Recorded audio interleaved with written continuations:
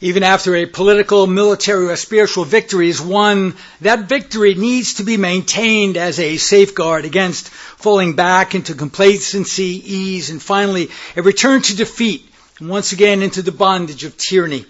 This is an addendum, an epilogue, if you will, to our messages on this civil magistrate. Our Old Covenant reading coming from Judges chapter 3. Judges chapter 3, beginning in verse 9 through verse 12. Judges chapter 3, 9 through 12. By inspiration of God, the prophet writes, "And when the children of Israel cried unto the Lord raised up a deliverer to the children of Israel, who delivered them, even Othniel, the son of Kenaz, Caleb's younger brother. And the Spirit of the Lord came upon him, and he judged Israel, and went out to war. And the Lord delivered Cushan-Rishathaim, king of Mesopotamia, into his hand, and his hand prevailed against Cushan-Rishathaim, and the land had rest 40 years. And Othniel, son of Kenaz, died. And the children of Israel did evil again in the sight of the Lord. And the Lord strengthened Eglon, the king of Moab, against Israel, because they had done evil in the sight of the Lord." Paul writes to the church at Rome, Romans in chapter 10, beginning in verse 13 to verse 21, the end of the chapter. By the same Spirit, the apostle writes, "For whosoever shall call upon the name of the Lord shall be saved. How then shall they call on him in whom they have not believed? And how shall they believe in him of whom they have not heard? And how shall they hear without a preacher? And how shall they preach except they be sent? As it is written, how beautiful are the feet of them that preach the gospel of peace, and bring glad tidings of good things. But they have not all obeyed the gospel. For Isaiah saith, Lord, who hath believed our report? So then faith cometh by hearing, and hearing by the word of God. But I say, have they not heard? Yes, verily, their sound went into all the earth, and their words unto the ends of the world. But I say, did not Israel know? First Moses saith, I will provoke you to jealousy by them that are no people, and by a foolish nation I will anger you. But Isaiah is very bold, and saith, I was found of them that sought me not. I was made manifest unto them that asked not after me. But to Israel he saith, all day long I have stretched forth my hands unto a disobedient and gainsaying people. Thus far as the reading of God's most holy, inerrant, and finally authoritative word. The grass withers, the flower thereof fades away, but the word of God stands forever. And by his holy word is the gospel presented unto us again this day. Notice verse 9 of Judges chapter 3. And when the children of Israel cried unto the Lord raised up a deliverer unto the children of Israel, who delivered them, even Othniel, the son of Kenaz, Caleb's younger brother. Now this was a turning point in Israel's history. They had been dominated by tyranny for 8 long years by the Lord's hand in order to bring them, finally once and for all, bring them to their knees, to a point precisely for their humiliation, their fear, and their dread. This was God's hands upon them. So for 8 long years, by the Lord's hand, Israel was under the bondage of tyranny. Now consider the why behind the action of God. Why would God give his people over to a very wicked ruler who would then oppress them with wicked laws? And the answer is very simple. Whenever the people of God choose to forget God, and then leave off the law of God by neglecting it or perverting it or changing it, or even to the extreme case of considering it, as so many churches even today think that the law of God is too oppressive, too Islamic, or too Taliban, God shows them exactly what real oppression is by delivering them over to the most wicked of tyrannical lawgivers. The Reverend Joseph Moorcraft comments on this. He says, as Jehovah hath warned, disobedience brings cleansing, humbling, and judgment. Israel's sins brought upon her oppression by the Mesopotamians. She continued to do what is evil in the sight of Jehovah. She forgot Jehovah their God. She served the Baals and the Ashtaroths. Her idolatry and spiritual adultery were screaming for punishment. To say that one of Israel's sins was that she had forgotten Jehovah for their God is astounding. How can one, particularly a nation like Old Testament Israel, or let me add this, a nation such as America or the Commonwealth of Virginia, how can one, particularly a nation like Old Testament Israel, so near to the time of Moses, so near to the time of Washington, Adams, Jefferson, Monroe, and so many other colonists that were the heritage of the Puritans and the Reformation giants of their age, how can one, particularly a nation like Old Testament Israel, so near to the time of Moses and Joshua, forget Jehovah? It's astounding. Now, the idea that Israel forgot God actually implies that they no longer knew him. In order to forget, it seems as if in order to forget something, you first had to know something and then you forgot something. In Israel's case, however, at this point, according to the Hebrew word that God expressly uses for the word forget, or they forgot, did not only imply that they did not know God, it seems to imply that they never really knew God. They never really knew actually who God was. It wasn't that they knew God and then they forgot God. They really never knew the true God. And that made it so much easier to forget what they thought they knew of God. And once the oppression became too much to bear, once God brought the heavy hand of his chastisement upon Israel for their wretchedness, for their forgetfulness, for their perversion, once the oppression became too much to bear, Israel seeks the help from God. Not having anywhere else to go, they finally look to God. Having denied the living God in everything that they thought and they did, God brought them to the brink of destruction, but by his mercy. That's all it is. It's only by the mercy of God. No one moved the hand of God to show mercy. No one was making deals with God. How many of us were making deals with God on Tuesday? Oh God, if you would only bring righteousness back to the Commonwealth. It was only by the sheer mercy of God. For God is a merciful God who shows mercy even to those who deserve nothing but his wrath. And by the mercy of God, God raises up a deliverer, Othniel, Caleb's younger brother. Here is a man of great resolve. Not a perfect man. There is no perfect man, but a man of God nevertheless. Othniel was a man of faith. He was a man of courage, a man of tenacity, who lived and breathed his entire life for the glory of God. He had a purpose in his life. He might not have known what the purpose was until God raised him up, but he was preparing himself his entire life for that very time, for that very purpose. Are we preparing ourselves for that time? A man of faith, courage, tenacity, a man of prayer, lived and breathed his entire life for the glory of God. Note how God intervenes by coming upon Othniel, enabling him to judge and to fight for the deliverance of God's people and for the future advancement of righteousness in Israel. Notice verse 10. And the Spirit of the Lord came upon him. What a powerful statement. That God himself, the eternal God, by his Spirit, he pours himself upon this man. It came upon him and it enabled him. Notice, he judged Israel and he went out to war. And the Lord delivered the king of Mesopotamia into his hand, and his hand prevailed. Now by this time, Israel had pretty much given up on the reestablishment of peace and righteousness in their land. In fact, by this time, all seemed to be lost.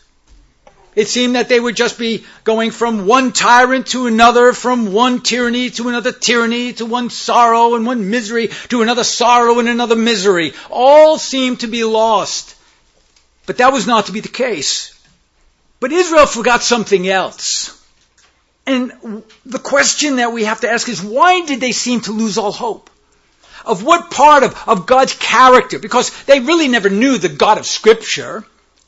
So they couldn't know all of the attributes of God. So what part of God's character and promise did Israel fail to recognize in the midst of their adversity and discouragement? Well, they forgot to recognize, they forgot to count on the attribute of God's mercy. They forgot that God was a merciful God, not only a chastising God, but in his righteousness, he also is a merciful God. David is clear when he reflects upon the mercy of God when he sings Psalm 106 verse 1. And David was a man who was not a stranger to adversity. He was not a stranger to the tyranny of Saul. He was not a stranger to any kind of trouble. He was a man who was racked with trouble. And notice what he says. He begins by praising Yahweh. Psalm 106:1. Praise ye the Lord, all you people, he's saying. Praise ye. In Southern, that would be ye all. Ye all, you people. Praise the Lord. Oh, give thanks unto the Lord, and here's why. For he is good, and because his mercy endureth forever. Israel forgot that about God. I think sometimes we forget that about God. He even admonishes Israel to remember this very fact in Psalm 118, verse 2. Let Israel now say that his mercy endureth forever. Let the house of Aaron now say that his mercy endureth forever. He goes through the litany of people that should be saying God's mercy endureth forever. It is not only a mercy which is in our lifetime, but it is a mercy which is enduring forever. David is expressing a vital attribute of God, which is the hope of all his people, that there will be mercy, even in the face of wrath. Now, without such an attribute, not only would man lose all hope of redemption, but without such an attribute of God's mercy, God would cease to be God. The mercy of God defines the God of Scripture. Mercy is one of the defining attributes of God, that he is a God of mercy. Haggai calls the Lord Jesus the desire of nations, based on the reality that he is the mercy promised to his people. Notice Haggai chapter 2, verse 7. And I will shake all nations. And that phrase there is pointing to Pentecost, when he finally does shake all the nations. And the desire of all nations shall come, and I will fill the house, this house, with glory, saith the Lord of hosts.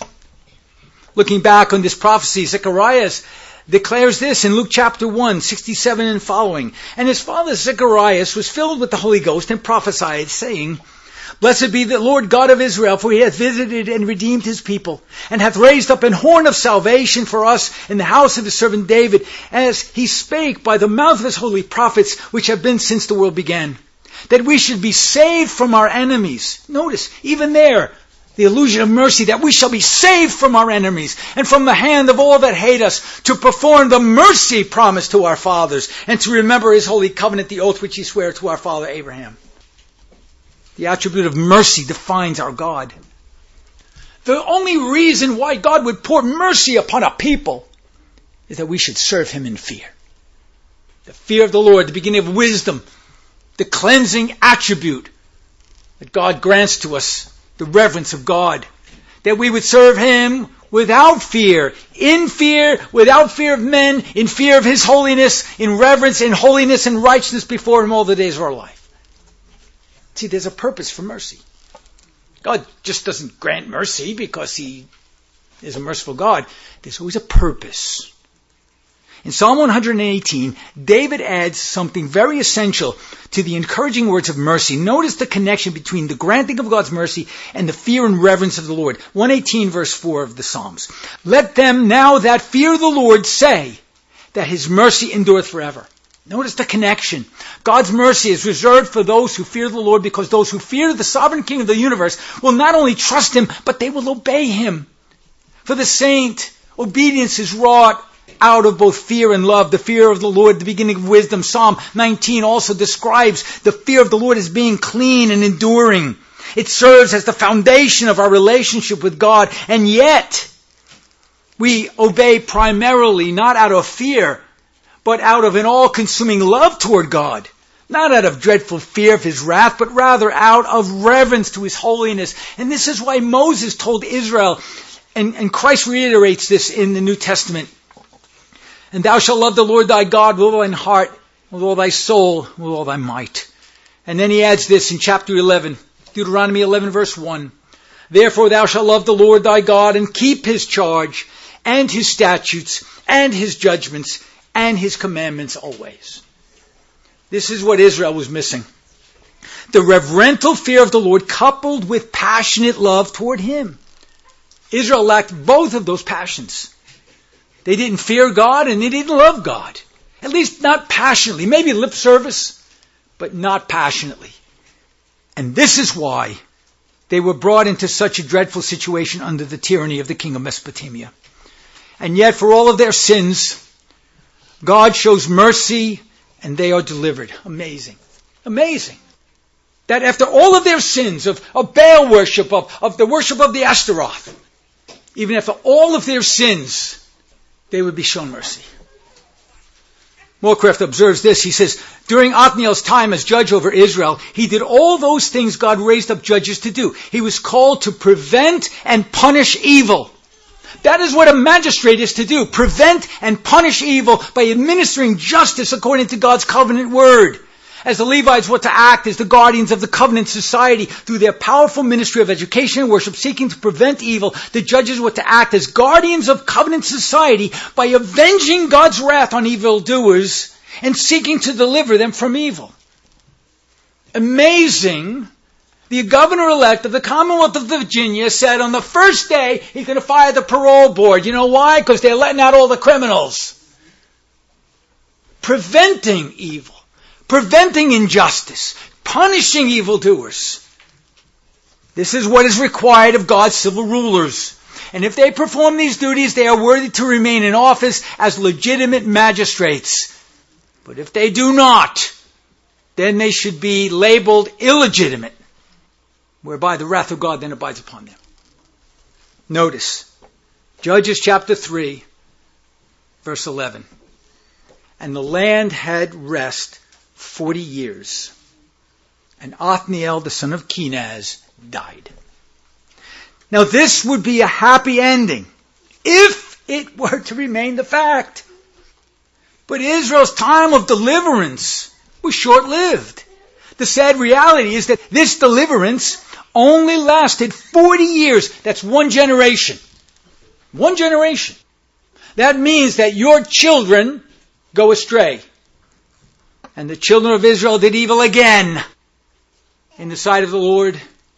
And the Lord strengthened Eglon, the king of Moab, against Israel because they had done evil in the sight of the Lord. And it is here where God stresses that word, again. And the children of Israel did evil again. And again, and again, and again, and they did it again. And as soon as the judge died, Israel relapsed into gross apostasy. They relapsed into gross apostasy as soon as Othniel died. In the space of one generation, parents couldn't keep their children in line one time. Not for one generation. The shame, you might think, is upon the child of that next generation, but the shame goes to the parent, to the mother and the father. In the space of one generation, Israel fell back into their sin, exposing them and the entire nation once again to God's frowning providence. God's wrath, the idolatry and worldliness of Israel, even after they were delivered, even after God showed them such mercy, was so ingrained in their minds that they fell back into their sin almost immediately after their liberation. And again, it must be understood that the only way Israel, or any nation for that matter, can muster up the wherewithal to call upon God for deliverance is by the mercy of God. But even then, even when God poured out His mercy upon them, in the case of Israel, they didn't call upon Him in sincerity and truth for the forgiveness of their many transgressions. They called upon Him because they were uncomfortable with the tyranny. We don't see any place where they're saying, "Oh God, forgive us of our idolatry." They were more concerned about the tyranny and not about the reason for the tyranny. And Israel seemed more concerned over the oppression and the misery that they were exposed to, but not so much concerned over the reason why they were brought into the situation of oppression. No repentance, no sorrow. Scripture is curiously silent as to whether or not there was any sincere repentance. It seems as if they simply wanted to be delivered from their oppressors, not from the sin that brought them into the oppression. And so it seems as if they just went right back into their idolatry. And this is a serious issue and a lesson for us today. Since Israel seemed to be more concerned with their political, financial, and social oppression rather than their spiritual maladies, they were destined, even on the eve of God's mercy, they were destined for future apostasy. And so whenever people refuse to come face to face with the sin that is causing them misery and pain, they can be assured that they will once again fall to the same fate. Because without repentance, there can be no long-term deliverance. Even though they will be temporarily delivered from their oppressors by Othniel, the judge, they would quickly fall prey to the same fate once he died. And so after 40 years, one generation, Israel faces another tyrannical episode in their history. Okay, so we have to ask some questions. How did Israel lose its place in God's favor? What were the particulars? Now, we can't just generalize and say, well, they sinned, they didn't repent. If we generalize the reason by simply saying that they failed to trust God, or they failed to obey God, or they became worldly, we simply are glossing over the particular reasons without actually identifying the specific reasons. So what were the reasons? What are the particular reasons why Israel kept losing favor with God? Now, I must remind you that these reasons are applicable to every nation. And so, what caused them to lose their footing and fall into extreme apostasy even after such a glorious deliverance? Now, remember, we stand today on a glorious deliverance. We stand today experiencing the mercy of God as a commonwealth. So the lessons herein are very pertinent to us today. So, what caused Israel to lose their footing and fall into extreme apostasy even after such a glorious mercy? Number one, misplaced zeal. Israel was zealous for liberation and deliverance, but they were not zealous for holiness. Wanting to be delivered from their hardships, not knowing that their hardships were given to return them to the Lord in holiness and fidelity, they zealously sought liberty from God, but not liberty to God. They sought liberty from God's frowning providence, but not liberty to obey. They had misplaced zeal. Secondly, they had misplaced focus. Even while calling out to God, Israel was still focused on the carnal things in life. They wanted deliverance not from tyranny itself, but from what tyranny prohibited them from.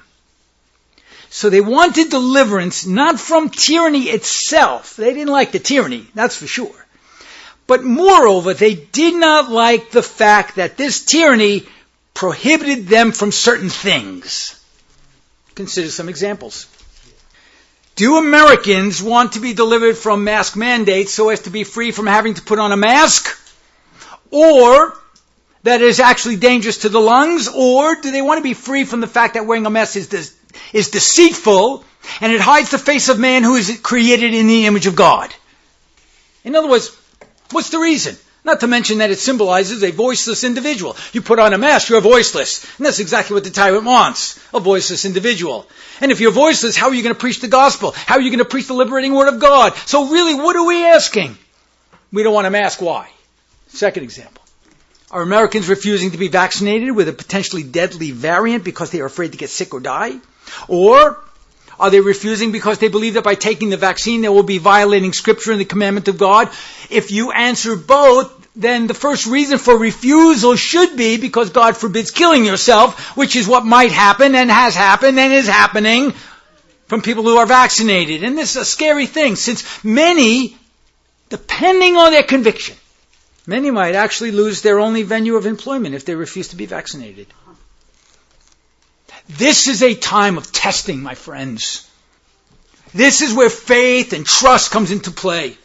So the question we really are being asked, and we must ask ourselves, is will we trust God to build a better society, or will we refuse to fight for what we know is right and lawful by compliance? The problem here is that we have relied so long on the city of man and the godless institutions of this world for our economic survival that they are now controlling everything and trapping us and placing us into this horrible situation because we've been depending on the city of man.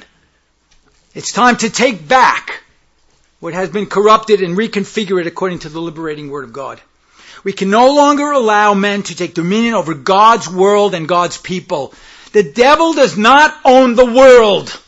It might lie in wickedness, but it's the duty of God's people to take dominion and subdue the earth unto the glory of God. We must be the ones that do this. But that takes both short and long-term planning. It takes team building. But more than anything, it takes sacrifice. But we're not willing to sacrifice. We just want to wake up in the morning, go to work, get a paycheck at the end of the week. And if we need to get vaccinated, let's just take the jab and everything will be good to go. But we are not a people of conviction. At least not most people. Sacrifice. But it takes something else. We need to start praying. We need to start repenting. We need to start asking God to really give us that fire in the belly. That passion. Until that happens, we will remain in the cyclical pattern, much like during the days of the judges, where we get mercy and then we fall away. We fall away, we get tyranny. We get tyranny, we get oppression. And then we call unto God for more mercy. How many times is God going to be merciful to our nation? Until we get it right. Well, there is an end to His mercy. There was an end to Nineveh. There was an end to Sodom and Gomorrah, and there was even an end to the entire global order when Noah had to take his sons, their wives, his wife, and the animals into the ark. There is an end to the mercy of God. Third example. Are Americans really angered over the mandate that they cannot any longer enter into certain restaurants? They can't go to certain stores? Are they angered over that mandate? Because they love dining out. They love to go to stores without a mask and take upon them some worldly pleasure. Or are they angry because the government is playing God by destroying businesses, business owners and their families? We must ask the question why. What is our motivation for our anger? Why are we angry at the tyrant? Well, I will tell you, overall, we are angry at the tyrant because the state is not God. And the tyrant is not God. Even though they want to be omniscient, omnipotent, and omnipresent, they are not God. And God will take His vengeance upon them. Third point. Israel's problem? Misplaced fear. Whenever we fear men more than we fear the Almighty, we have a misplaced fear. Israel lost their fear of God. And by losing that fundamental aspect of their religion, they became prey to compromise. Notice what Jesus says. Matthew chapter 10, verse 28. And fear not them which kill the body, but are not able to kill the soul, but rather fear Him who is able to destroy both soul and body in hell. We have misplaced fear. We're afraid of the state. We're afraid of the man in the civil realm.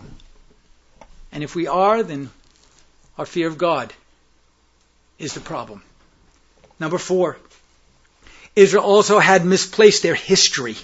They lost their connection with the past. They were unable to understand what their future should look like as a result of misplacing their past history. God had provided for them a clear understanding of their history by all the wonders that He had done in their behalf. But they had forgotten those things. They misplaced their history, which led them to believe that they were doomed under the tyrannical hand of men. Notice how the psalmist Asaph exhorts God's people not to misplace or forget the history that God has providentially orchestrated. Psalm 78:2.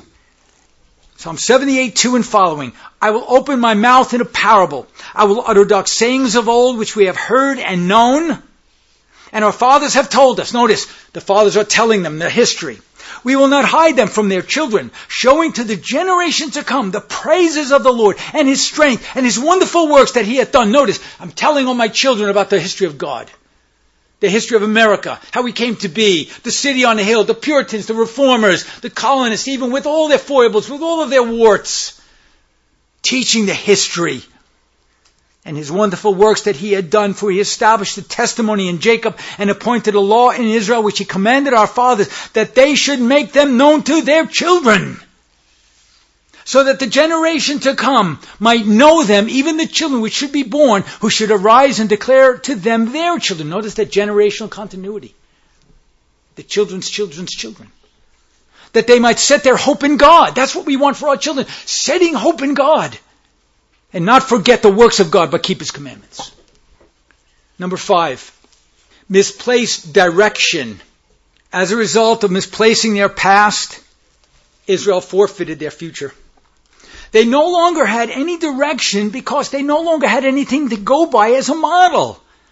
They had been God's people in almost the same way as America was to be God's nation, a city on a hill. God had given them His law, but they refused it for the law of the Canaanite people. And once that happened, Israel lost her way. Americans have lost their way because they've forgotten where they've come from and why God has blessed us.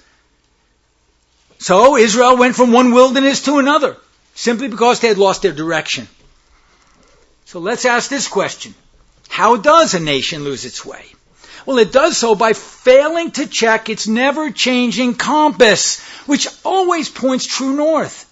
And that compass is the Word of God. Now notice, I didn't say the Scripture, the Word of God, was a map, because maps change with time. A compass never changes. It is enduring no matter where you are standing on the face of the earth. It always points true north. That's the Scripture.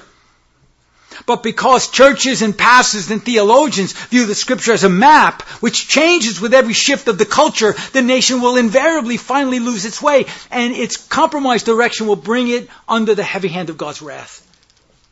Well, we have this cultural situation now, so the Scripture has to conform to the situation. Not so. It is a compass that always points true north. Misplaced direction builds man's kingdom, and by doing so replaces the city of God with the city of man. Number 6, misplaced trust. As a result of no longer trusting God for deliverance, they began to trust man, or self, or science, or chance, or the political machine, or money, or their job security, their IRA, or their pension, their employer, or a number of things. Trusting all of those things, but the one thing they needed to trust more than anything else, they needed to trust God, and they failed to trust God. Failure to trust God guarantees God's displeasure, because victory depends upon faith in God. A trusting in the God who is unseen, but that which is very real and operational in time and in history and among nations is essential to victory. Finally, number 7, misplaced tactics.